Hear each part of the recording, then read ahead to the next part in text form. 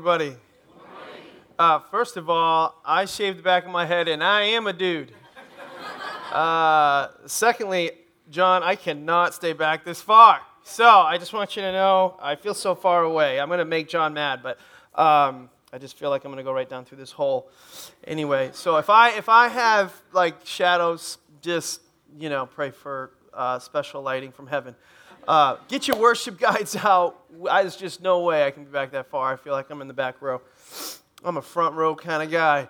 My name is Pastor Derek, and we're in a series entitled God and Your BOD, and we've been talking about a whole bunch of different things. God and the body at rest, God and pain in the body.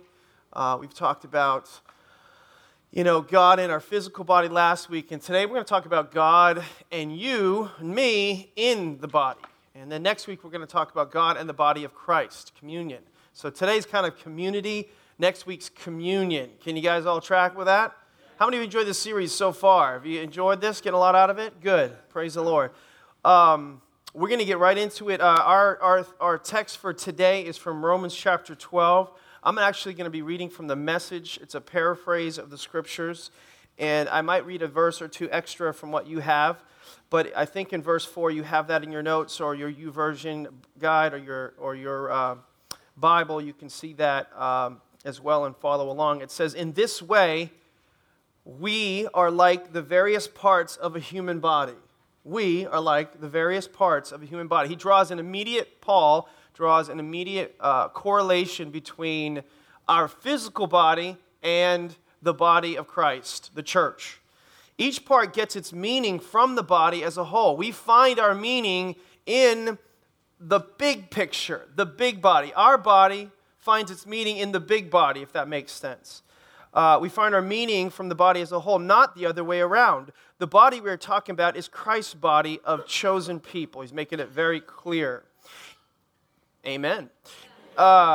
Each of us finds our meaning and function as a part of his body.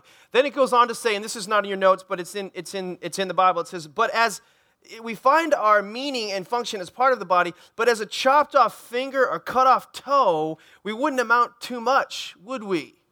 In other words, as a part of the body, disconnected from the body, like a chopped off, finger, a cut off toe, we don't get that much done. We're not quite as effective. We might be like the Addams Family hand, kind of creepy crawly, but we're really not going to accomplish much except freak people out. So since we find ourselves fashioned into all of these excellently formed and marvelously functioning parts in Christ's body, let us go ahead and be what we were made to be, without enviously or pridefully comparing ourselves to each other or trying to be something we aren't. Here's the thing. He's saying we're all made and fashioned incredibly. Some of us are a finger. Some of us are a toe. Some of us are, a mouth. Some of us are kneecaps. Some of us are less seen and invisible, but yet the Scriptures calls it indispensable and very critical and essential. But we're all parts of the body, but the body is kind of weird and ineffective if it is cut off like a toe or like a finger. It finds its purpose as a part, the body, as a part of the body whole. Is everybody tracking this morning? And so that's kind of what we're going to talk about. In Hebrews 10:25, this is also in your notes, it says, "For us as a body, let us not give up meeting together." This is not talking about kind of the big meeting, the church meeting. It says, let's not stop meeting together as some are in the habit of doing, but let's encourage one another. And then it says, "and all the more." Everybody say, all the more. All the more as you see the day approaching. The day of all days is really what it's talking about. It's going to get tougher. It's going to get harder as we approach the end times, as we approach, or we are in the end times. It gets tougher to connect as a body. Has anybody noticed that? Anybody, feel that everything's just kind of racing and moving at 100 miles an hour? And I want to be very upfront as your pastor. I want to say that I'm not going to try to manipulate you, trick you, or kind of come from the back door or surprise you with anything. No Jack in the Box here this morning. But my agenda, my goal is to help you see the importance of you individually being a part of the body. Your body being a part of the body. You being connected to a body. Not a chopped off finger, not a cut off toe, as it said in Romans, but really connected. That's my goal, plain and simple, and that's what we're going to talk about today. The Scriptures has all kinds of corollaries, parallels, analogies, illustrations to try to help us see the importance of being connected. In one place, our actual vision for our church is taken from John chapter 15, where it talks about the vine and the branches. And it says there's one verse in that particular chapter, it says, apart from me, the vine, you, editorially, can do nothing, it says. It instructs us and encourages us and exhorts us to remain in him. Like, meaning sometimes we pull away like, I got it, backseat Jesus, I'm good. Keep them in the rearview mirror, But branches are meant to be connected to a tree. Otherwise, they wither, maybe not immediately, but they wither and die eventually. And they're not meant to stand alone. We could be a branch, a cut off toe, a finger, whatever the Bible sometimes used to illustrate, we're supposed to be a part of something bigger than ourselves. Another way to explain this, and I did this over a year ago, standing on this stage. What is this, guys? Extension cord. Some people would call it a power cord. And how much power is in this right now? Absolutely nothing. In other words, unless it is plugged into that wall over there, it has the potential now because it's plugged in that wall over there, but unless it's then in turn plugged into something else, it's useless. It's meaningless. Its significance is, found being plugged into a source and then connected into some apparatus. And the reality is that you and I are power cords. And disconnected, this is what the Bible says, and I'm going to unpack it as we go forward. Disconnected, we are powerless. We are useless. We're just power cords in a table, in a closet somewhere. God wants us to be plugged in to him and to some other people. That's his plan. That's the way he does it. That's actually the way, in many cases, he reveals his purpose. As I'll conclude the message today, I'll share with you that's how I found my purpose in life, was realizing what a power cord was all about. Because connected, we become carriers of the current of Christ. Connected. Say that. I'm a carrier of the current of Christ.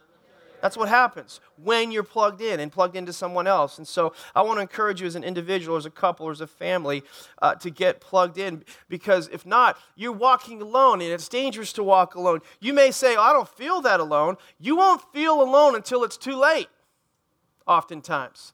If you haven't built that relational safety net, you may not think you're alone, but your friends might be with you for the wrong reasons, perhaps. Or maybe they're not really friends, and sometimes we don't know until it's tested, but we need to do life with others who are going in the right direction and have the right connections.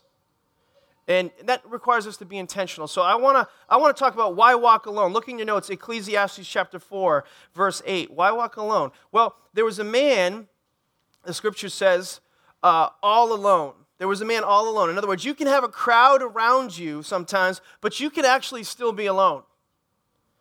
This message is dedicated to you. You may think you are not alone, but sometimes you might be deceived and not know it until, again, calamity, or as I like to say, sinkholes of life kind of come. And notice what happens to this guy who was all alone. It says he had neither son nor brother. And this isn't just talking about a biological family. It's talking about someone who he felt close enough to that it was like family. Sometimes the scripture refers to that. It's better a friend near you than a family or a brother or sister far away. So you have that close person right near you. It says there was no end to his toil. In other words, in this messed up, crazy world, He never intended you to walk alone in this messed up world. Yet his eyes were not content with his wealth. Meaning the substitutes of this life, the things that this life tries to offer to satisfy, the hobbies, the sports, the recreational outlets, the weekend gigs and getaways, all that kind of stuff. It wasn't satisfying. All that wasn't fulfilling. But ultimately it made him empty. Why? do we do that? Why do we walk alone? Why do we find ourselves separated, isolated, insulated from other people? And here's what I believe in. I believe there's some real reasons, and I believe there's some real excuses. And I want to give you some of these reasons and see if they relate to you as we go forward. And these are just a few reasons. If you're taking notes, you can write this down, okay? If you're not taking notes, you can go ahead and write this down. All right, here's the first one. All right, some of the reasons we walk alone. Naivety, okay? We're naive. I didn't think this was needed. I thought I was good. I came into this world alone. I didn't know any better. Some of you have never seen or heard of the kind of relationships that we're going to talk about today, and you just didn't know what you didn't know. You're up on what you're up on, you're down on what you're down on. You just didn't know. And some of us like to do stuff alone. Our culture's conditioning us to do stuff alone because we think that we're tough, or we think that's just the way you're supposed to be, and we're okay on our own. I've told this story before, but I heard this funny story about a former boxing champion. How many have heard of Muhammad Ali? Muhammad Ali, right? I mean, he was awesome. Well, I guess one time he was on a plane, and the announcer got on the plane, to tell everybody that we're getting ready to take off, and so everybody needs to kind of, back then they didn't say put away every gadget, gizmo, crackberry on the planet like we have today, but everything's got to kind of be put away, and you need to buckle your seatbelts. And so the stewardess is walking up and down the aisles, and she's telling people to put their seat back up and put your tray up, and you're going to have to, put this away, put that away, and put your buckle up, etc. And so she gets to Muhammad Ali, and she says, "Excuse me, sir, but you're going to need to buckle your seatbelt." To which he said, and this isn't a good impersonation, he said, "Superman don't need no seatbelt." She says, "Well, Superman don't know how to fly a plane, so buckle up." So if you're Superman, you need to buckle up, buddy, And so you need to get this kind of Muhammad Ali attitude out of us, where we think we're okay, that we can fly solo, we can fly a plane. We have this attitude that I don't need to buckle up, but life sometimes requires us to buckle up a little bit. Next thing, another reason, whether it be a real reason or it be kind of an excuse, I would put this more in the excuse category, is our temperament. Our temperament. I'm just not an outgoing person. I'm shy. I'm kind of an introvert. And that's just the way I am. Sometimes we make excuses like that. It's just the way I am. Listen, you were created to be an interdependent being.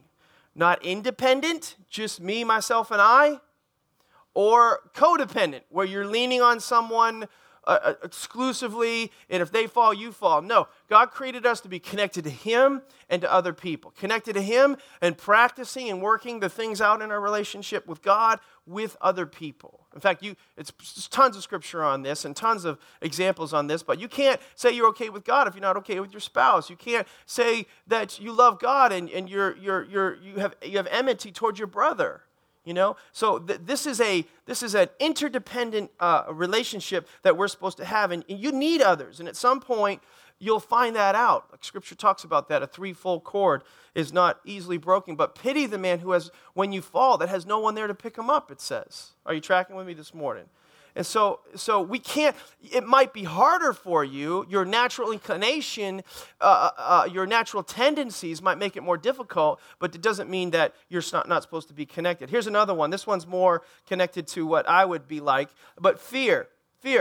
Like if I go to a small group, what's going to happen when I get there? In other words, sometimes you have to dispel the myth before you can get the message in. Sometimes you have to overcome some of the obstacles. I mean, just making the phone call for some people scares people, freaks them out. And so in our church culture, we have a free market small group model. The leaders' passions kind of dictate the landscape, the countenance of the groups within our Connect family. And so sometimes those groups, they can change from semester to semester, and people, they can be relationally based, interest based, need based, biblical, topical, etc. And so you have the opportunity each and every semester to call those people up, and in our church we have approximately 24 groups to pick from. And so what you do is you call them up, and I would just say, I know what that's like, but just trust that God will lead you through that. Sometimes you can just call somebody up, and you can just tell, you just know in the first few words, they're just acting kind of goofy and weird, and King James is coming out of their mouth. Not that there's anything wrong with King James, Charlie Erickson, relax. But they're just, hitherto, whithersoever, God's, his spirit, woo, they're just, and you're like, okay, never mind, that's okay. You know what I mean? You just hang it up. You just know and call somebody else up. And then, you start talking to like Lori Dudley, not Charlie Erickson, and you just, wow, this girl is, I connect, I think this one's the group for me. And maybe you're fired up in your faith and you're ready to go deeper and not deep like that guy was talking about on the video earlier, but, because that's shallow, but real, you want to grow, and you can just tell from that connection, but you make that phone call and just got to overcome that fear. And the next step sometimes that freaks people out is to actually visit a home. It's like go out of big church, big meeting, and go into kind of small church and small group, and maybe you've never been to that kind of thing, and it feels, the enemy tries to threaten you with many, many fears, and it can seem like this huge step, and you've got this fear that when you walk through that front door, there's going to be like this chair in the middle of the room, and people have encircled you like a pack of wolves, and your name is on the chair, and they call you in, with eyes wide open, and come have a seat. We call this the hot seat, and people are going to just like pray over you for like 4 hours and lay hands on you and force, and just try to get you to tell your deepest, darkest sins all in the first night. And I just want to say it's not going to happen. It's not like that, people. That's not, when you get there that first time, that's not going to happen. We save all that for the second week. Okay? All right. In my opinion, it's the devil trying to keep you from the most powerful, effective, sometimes the most cohesive thing in your Christian faith because of fear. And I'm just asking you to put me to the test. Just try it. Make a commitment. Go 4, 5, 6 times and see what happens. Talk to somebody who crossed that threshold. Ask some questions. Talk to some of the leaders. But those of you who are in this room, who struggle, there's some things that are going on in your life. And this is the place for that. Some of us have secrets that only you know, not even your spouse, not even your closest friend. Maybe you don't even have a close friend. And you've often thought, what would happen if someone knew everything? That's what really intimacy is, truly. Whether you're a man or a woman, boy or girl, we have an innate desire to be loved as we are. Not fake or feigned, but we want to be congruent. And there's something about being a poser, and we're getting some things in the relationships as a poser, but deep down it doesn't satisfy because we know they're not seeing the real us, but we're afraid. We're afraid to cross that threshold. But your life is not better holding it inside. And if you won't go through some of those layers of trust or whatever, I heard this one story about these guys. They came into a small group, and they gained a lot of confidence through the group, began to share with one another. One guy, he said, I just got to get some stuff off my chest, and I have a serious problem. I have a serious problem with lust. I have a serious problem with pornography, an issue there, and I desperately need to get free. It's affecting my relationship with my spouse, and I just telling you guys makes me feel so much better just getting that off my chest. There were 3 guys in the group, and the other guy said, I need to get something off my chest, and you've encouraged me, and I feel better. I don't know what it is, but your confession promotes my confession, and I've never told anybody this, but I have a serious gambling problem. I can't even walk into a market. I can't go to a grocery store. Never mind if I'm anywhere near, like if I'm in Rhode Island and I want to go to that casino right away. I got a problem, and it costs me a lot. It's about to cost me everything. I put my family in debt. My wife doesn't even realize it. I've lost thousands, in the stock market. All these things. I spent all my savings at casinos. I'm gambling online. I cheat on my taxes, and man, it feels so much better just telling you guys that. And the last guy says, I got to share something too. I got to let you know, for my entire life, I have had an horrible, horrible problem with gossip, and I can't wait to get out of here.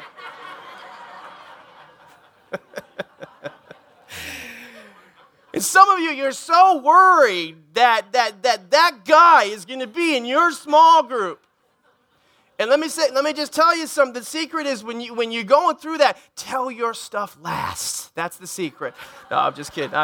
Go last. Go last. Go last. Anyway, I'm just trying to get through some of these myths. Here's a huge one also. Past experience. Everybody say past experience. Here's what keeps us from our bodies being part of the body is past experiences. We've been hurt in the past. Do you know that contrary to what the enemy tries to convince you of is that your hurt is keeping you from future opportunity? It's actually the things that hurt us most, if we embrace them, that can instruct us most. It's actually, it doesn't have to define you, but it can educate you. It can inform you. It can, in fact, instruct you. But some of you here today and listening perhaps online, you've been hurt really bad by relationships. I understand that. I'm not trying to minimize that. You are wounded because of broken relationships. And I would say I'm sorry that that's happened. Genuinely sorry that has happened. But hear me strong. That incident or those incidents, those scenarios, those things that have happened to you, they cause sometimes for many who are not in the safety of relationships with God and with others to put a wall, to put a barrier around our heart. Some of us don't even realize we have it.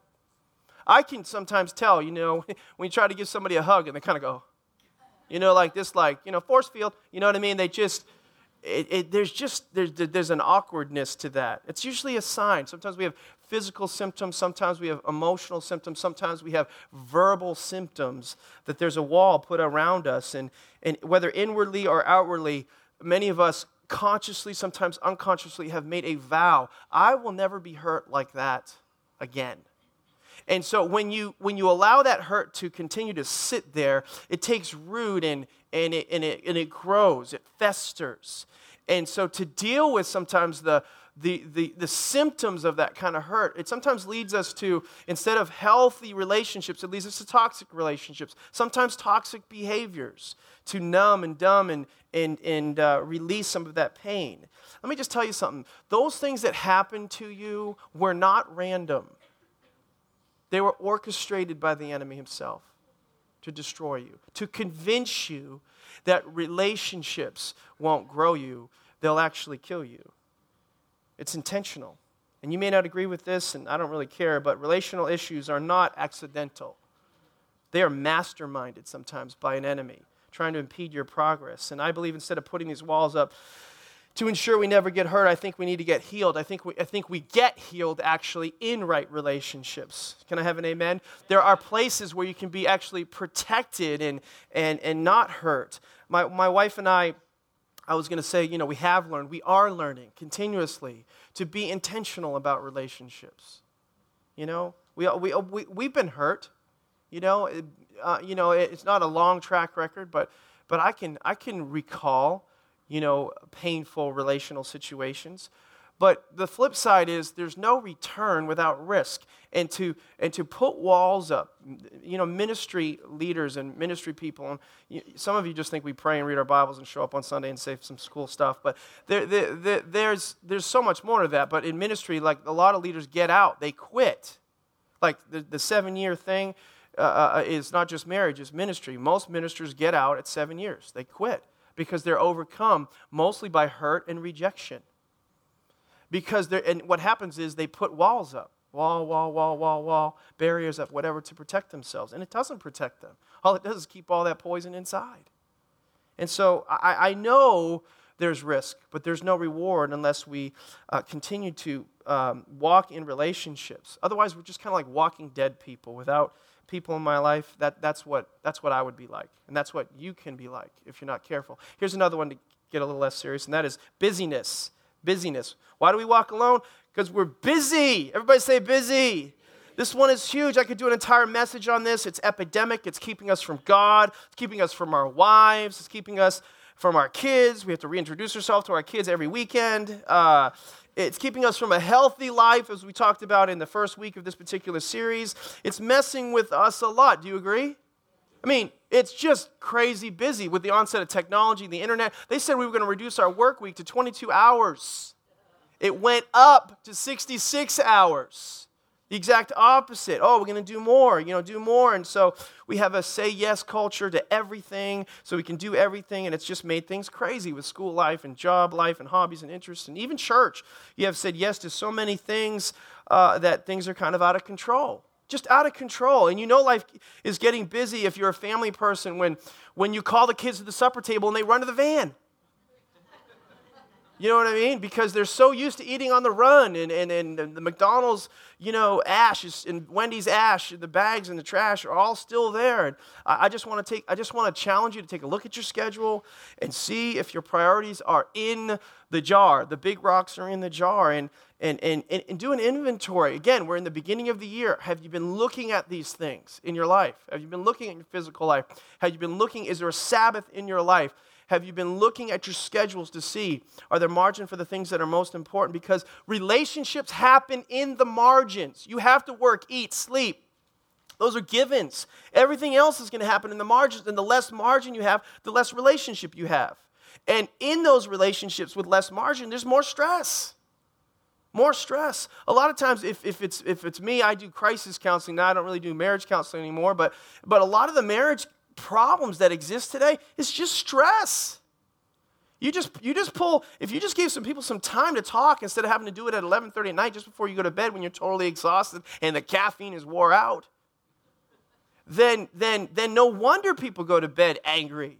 No wonder people, don't talk about it, bury it, and then blow up later. It's stress. And so if you're not intentional about your relationship, then you're unintentionally, doing the wrong things and filling things with the wrong margins. And I can't believe how many people say to me, and this happened for years and years and years, we tell them, you need to make small group a top priority above, different things. Well, I can't afford to. I'm already out 8 nights a week.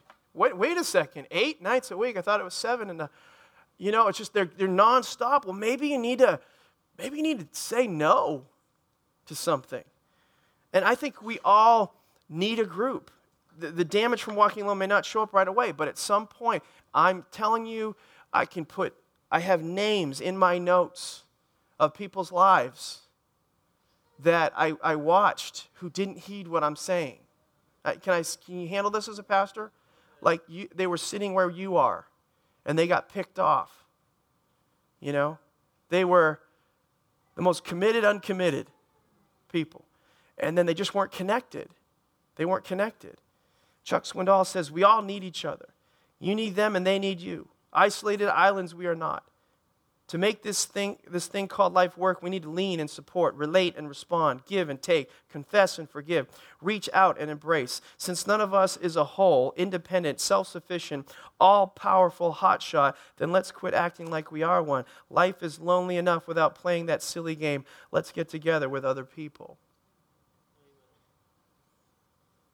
There are people that I know and I love and I care about and I reach out to, and I was their only, this is wrong in one respect, but hear what I'm saying. I was their only lifeline. And it just kept throwing out the hook. Come on back. And they had nobody, they didn't jump in. They didn't get connected. And as a result, they weren't prepared and they weren't protected for just tough stuff that happens in life. And when the tough stuff happens, it looks like it's all of this sudden. It's this unpredictable stuff or whatever. But listen, when you start unraveling and pulling back all the circumstances and what happened right there, it all goes back to these seemingly small, unimportant decisions to allow this to come into my life and this to come into my life and this to come into life, and it took over the most important things in life. This is better preaching, but anyway, I'm trying to help somebody out there. God never intended you to walk alone. Why? What's the motivation? Why not walk alone? Because the answer is, and this is in your notes, but this is bonus, is why should we do life with other people? For the sake of progress. Progress. You are not growing. There's a phase in your life where you kind of stop growing. Some of us don't grow up, we grow out. But you know what I'm saying? Everybody, anyway. But I got to get off of that because my brain goes in a different direction. I start wanting to tell jokes. But we don't grow just because we're living. We have to be intentional about growth. And everybody sometimes has, subconsciously, we have this, I want to grow, I want to grow spiritually, because we know spiritually, if we're growing spiritually, everything else will get better. You have to be intentional about that. And you need to get into structured relationships. And most of our relationships in life, most of the relationships we have in this life chose you, because we are acceptance magnets. But sometimes those relationships that chose you are not best for you. Are you tracking with me? You just drawn into them because they accepted you, but they're not always the ones that are best for you. The ones that are best for you are the ones that actually you had to be intentional about. I want to learn from him, or I want to follow that couple, or I want a family like that. Well, I don't know them. Well, then get intentional about it. How do you do that? You do it for the sake of progress. You do this in business. We do this in finances. We do this in sports. We do it in all other arenas of life, but we sometimes don't do it in our church family. We have to be intentional about it, because good relationships don't happen by accident. They happen on purpose. He who walks with the wise grows wise, but a companion of fools suffers harm. You don't have to be a fool. You can just be a companion of one, and you suffer the shrapnel of their, foolish behaviors. But if you walk with the wise, you will grow wise. I believe that small groups at Connect are the best place for you to grow in your faith. But you got to do something. You have to be willing to take off the mask. Everybody say, take off the mask. Romans 12 says this: since we're all one body in Christ, we belong to each other, and each of us needs all the other people. And so turn to your neighbor and say, you need me. Turn to your other neighbor, your second choice, say, you need me. All right, you need me. For some of you, that's the most intimacy you had all week. A guy in the back just got a date. Anyway, somebody else got totally freaked out, She was like, ew, you kidding? I don't need you, man. But we've got to get to a place in our life where we take off the mask.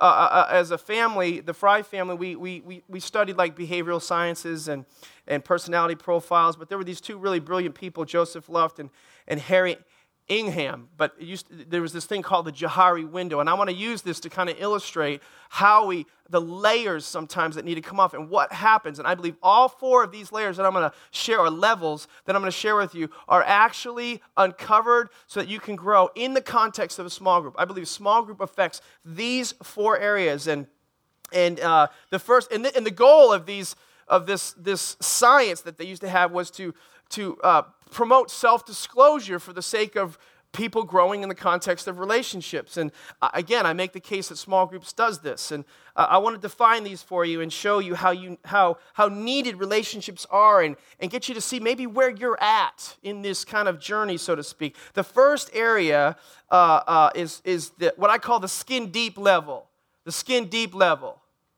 This is kind of Johari window. They call this the arena. This is the public self. I know and you know part of you. The I know and you know. This is the surface me, the skin deep level. You're seeing the skin deep level of me. I'm not letting you see the inside of me. And you don't know what I know, and you're not probably gonna know, some of you, And so if we have that, if we are at that level, here's what we need. This is in your notes. Here's what you need. You need people who really know me. I need people who really know me. Not everybody needs to really know me. I'm a pretty transparent personality to the point of fault sometimes. But somebody needs to really know you. Who knows what's really going on inside of you? 1 Corinthians 2 says, for who among men knows the thoughts of a man except the man's spirit within him? In other words, there's a part of all of us where we can't see. And I believe all of us need someone who really knows us. And this first area is very personal to me as a pastor, because I want to go to bed at night as a pastor in this church knowing that you have somebody who really knows you, preferably in this church, who's sitting under the Word, who's connected, who's in relationships here. Because who's going to be there for you? I was just visiting some loved ones in our church that just had a baby. I can't visit so many babies born in this church. It's unbelievable. There's a lot of love going on right here in this church. It's amazing. Have a relationship series, everybody gets pregnant. You know what I mean? Marriage retreat comes up, everybody's, we're going to have babies. But who's going to be there for you when the baby's born? Who's there when your relative dies? You lose your job. Your kids have a tough day or an accident. There's a big fight. To my family. Well, some of us don't have family, and some of our family does not meet or measure up. We say this all the time, is that sometimes your spiritual family will outlast and outperform your biological family. I'm not against family. I'm not trying to divide family. I'm just saying, can your family really give you sometimes, listen, don't answer this out loud because your family might be here, but can your family really give you sometimes the support you need in those kind of tough times? That's why you need to be intentional about the relationships that you have in your life and get around people who can actually help you, actually build you up instead of tear you down.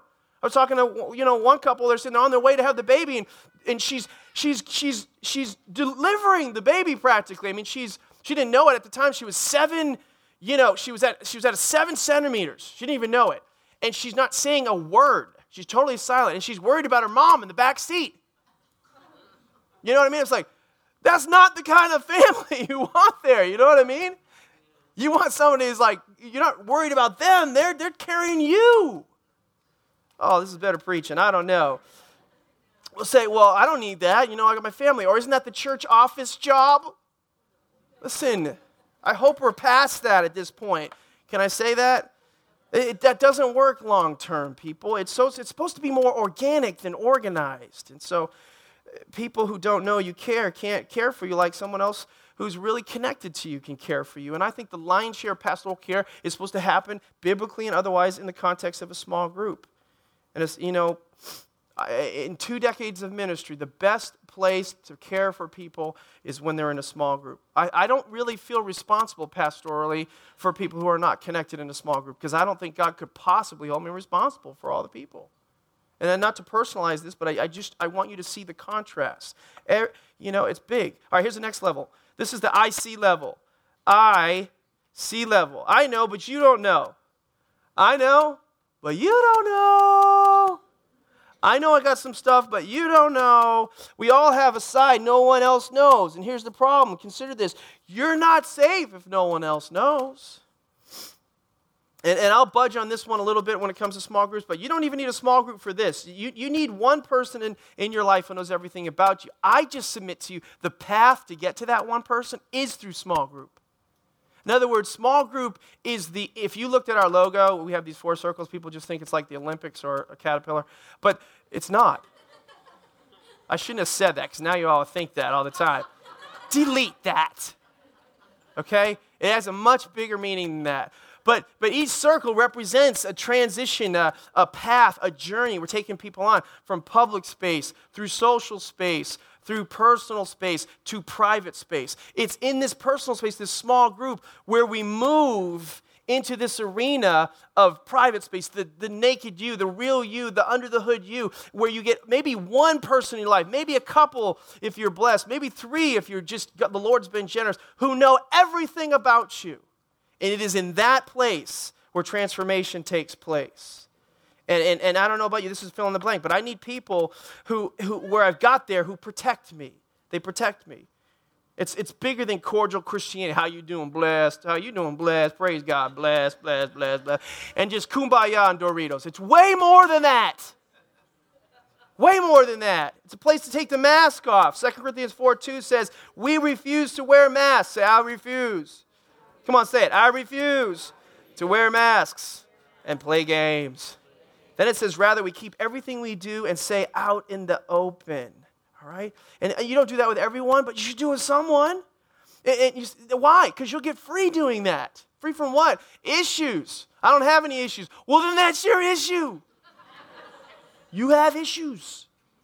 All you got to do is play sports with someone for about 15 minutes, and you'll see the issues you have. All you have to do is play a board game for about 5 minutes. All you have to do is dance with someone in ballroom dancing and watch who's really in charge. I could go all through a whole bunch of stuff. Watch them in the grocery line. Watch them in traffic. People have issues. Tons of issues. And so if you want to get free from all that, then you say, well, that's Jesus' job. Not really. Not really.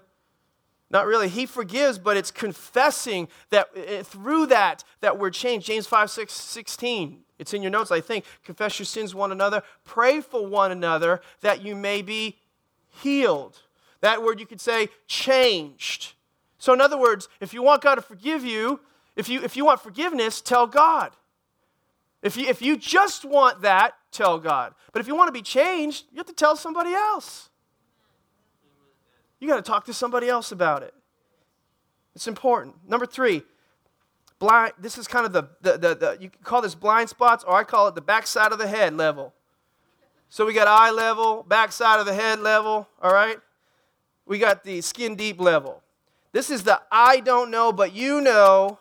This is the people see what we don't see. There's a blind spot. Everybody has a blind spot. Everybody has a backside of the head that they cannot see. You know the spinach in your teeth people. You know what I'm saying? The people got that spinach in their teeth. They look like they just got off a hee-haw.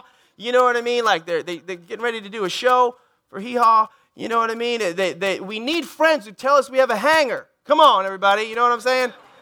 Friends don't let hangers hang. They don't leave you hanging when you have a hanger.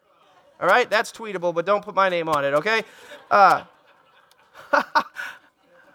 remember years ago doing a funeral, and I'm on stage just like this, and there were 300 people in this funeral. Big funeral, and my best friend came across the front of the stage, and he's looking at me, and I'm like, what is he doing? He shouldn't be walking. I think maybe he needs to go to the bathroom or whatever, and he's going across like this with a zipper. He's doing like this with me.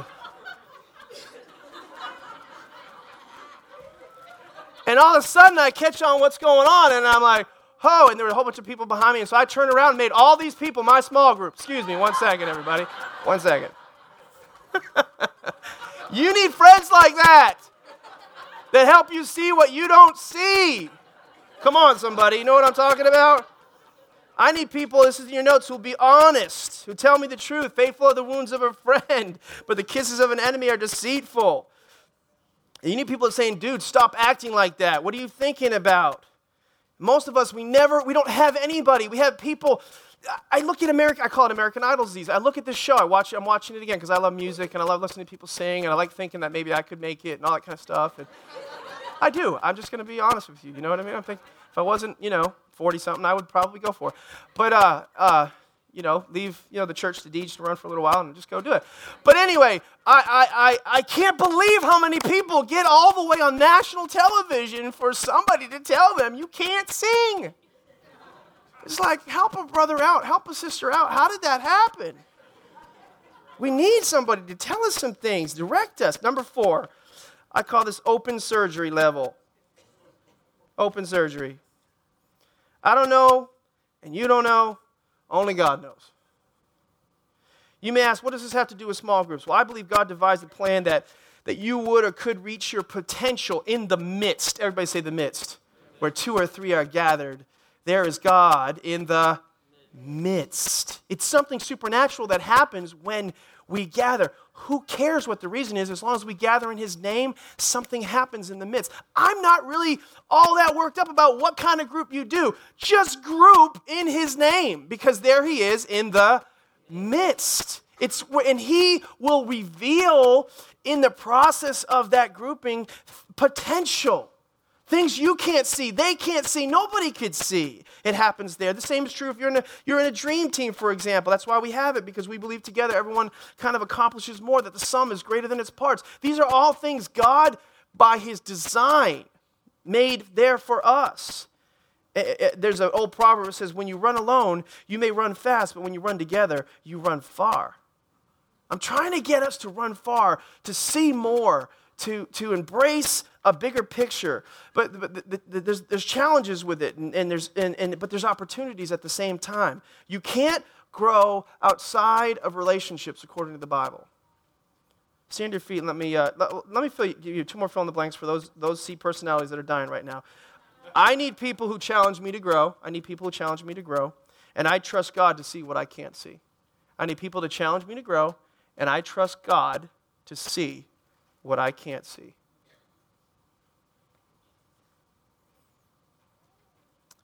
Let me pray for you, because I'm over. The leaders are freaking out at the back. We have another service and people coming in here. And I proved Vanessa's point.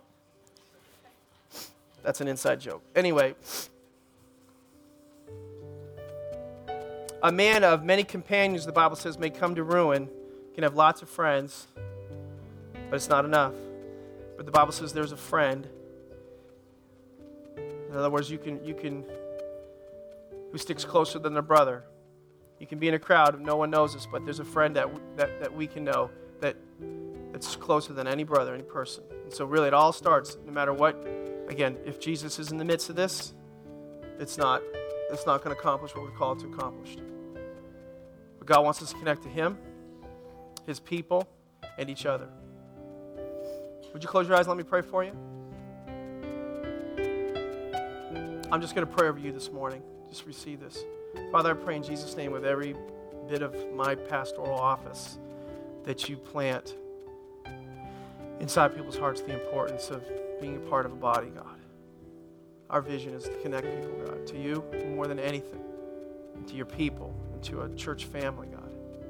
If somebody here is not in that place and has not experienced that, Lord, would you help them take an inventory of their lives and look at the situation, make a decision today. I'm going to move other stuff, but today is important. This week, I'm going to look at it. I'm going to do whatever I need to do. I'm going to talk to somebody about grouping. Who cares what it is? I just need to group. I need to be with other people.